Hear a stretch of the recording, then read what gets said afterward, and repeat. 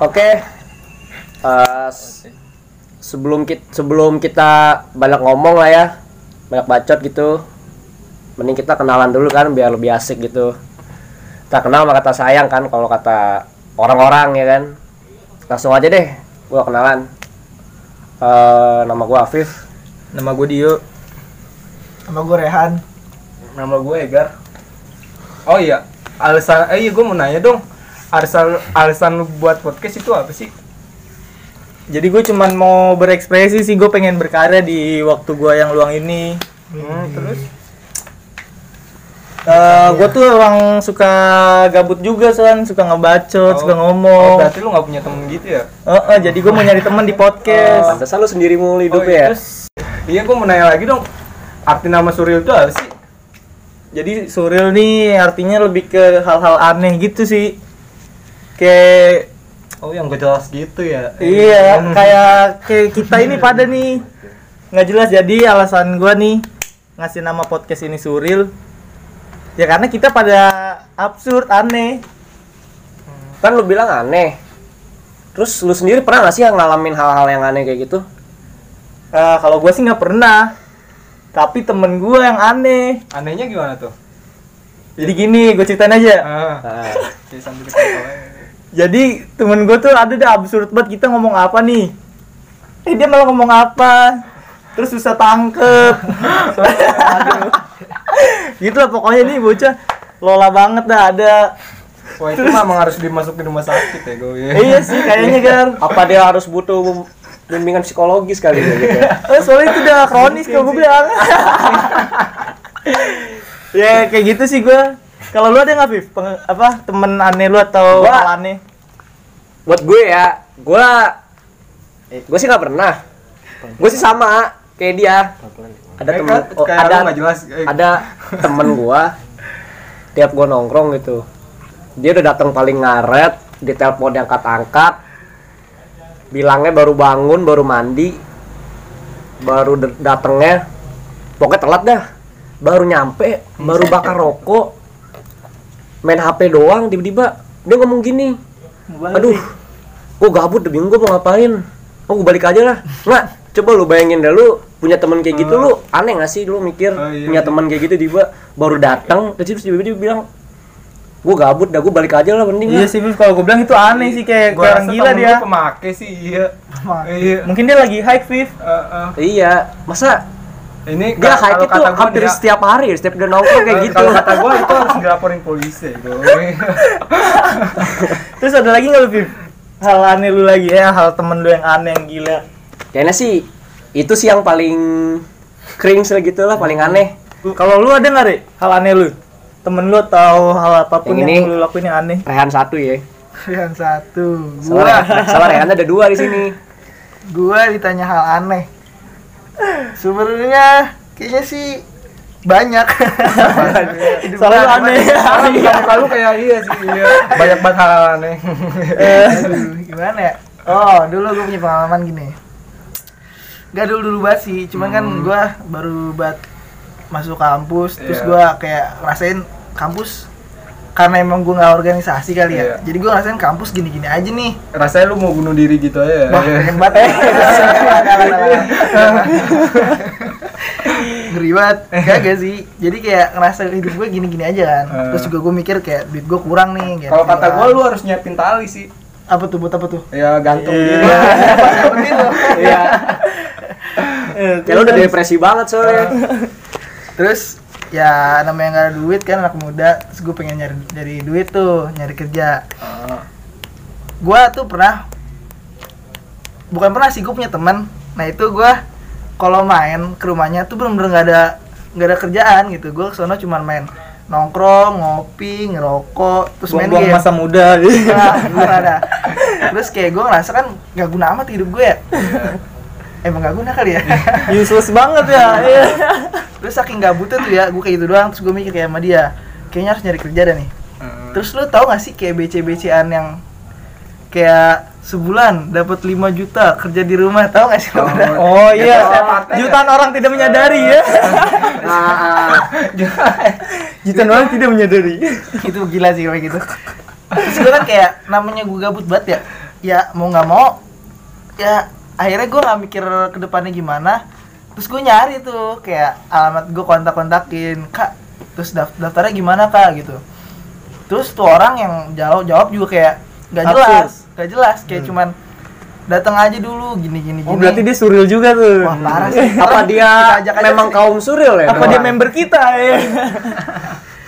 Terusan. Akhirnya besokannya gua pagi-pagi datang ke rumah teman gua. Biasanya gua datang malam tuh ke rumah dia, bisa ngerokok gitu, main game doang. Gua datang pagi, gua rada rapi lah. Meskipun emang acak-acakan orangnya gua. Iya sih. Gua berangkat tuh, gua nyari alamatnya sama teman gua. Sampai sono cuma dikasih tahu depan pet shop gitu lah, jangan sebut nama ya. Pokoknya daerah Jakarta Selatan gitu. Gua datang depan pet shop katanya suruh. Nah, terus gua datang kan sampai sono. Gua nyampe tuh gedung kayak ruko-ruko gitu. Nah di situ katanya gedungnya punya perusahaan dia. Terus gue sebenarnya nggak tahu tuh apaan, maksudnya kayak kerjanya ngapain. Soalnya pas gue ditanya juga gue nanya bawa apa aja kak. Itu katanya cuman bawa KTP. Udah kayak bawa KTP doang dah. Kan bingung ya, maksudnya lu kerja nih. Aneh. Lu kerja tapi lu kayak cuma disuruh bawa KTP doang.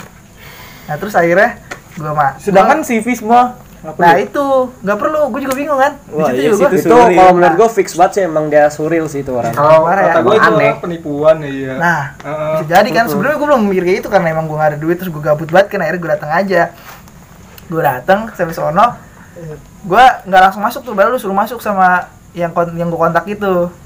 Gue akhirnya depannya di warkop kan, kebetulan gue berhenti di warkop sama temen gue, ngobrolin, bet ngobrolin gimana masuk gak ya. Terus gue baru lihat kan nih gedungnya ini, gue baru tahu nama perusahaannya. Gila gak sih, gue datang baru tahu perusahaannya. Akhirnya gue nyari kan tuh di Itu sih, Google. Gue nyari Google nih. Ternyata apa penipuan? Nah itu gue baru ngetik namanya lah ya, jadi sebut lah ya berarti. Gue ngetik namanya, dari situ tuh langsung rekomendasi Google kayak penipu. Wah terus gue kaget dong. Gue buka di Kaskus, buset. Itu perusahaan dianjing-anjingin sama orang, dianjing-anjingin tai. Akhirnya tuh ya udah ya, kita taunya itu jelek doang.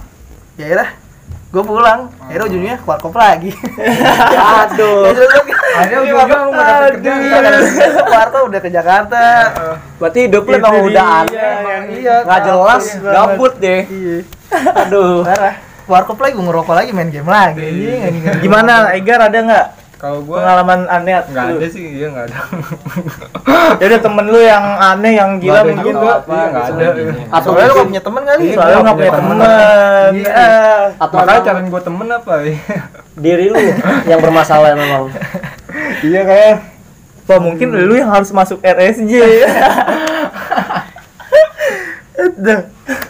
Oh iya, gue juga ada lagi nih ya, hal yang aneh. Apa tuh? Apa tuh? Ada lagi nih temen gue bingung dah, gue dikelilingin sama teman-teman yang aneh gitu. Jadi ada dulu pas gue, Udah dulu banget nih. waduh, gue masih SMP deh itu pokoknya deh. Jadi tuh orang tuh Bahaya. apa-apa tuh ngikutin gitu. Jadi gue punya teman. Nah, temen gue satunya itu suka Ciri-cirinya gendut bukan? ngikutin dia. Hah? Ciri-cirinya gendut. Waduh.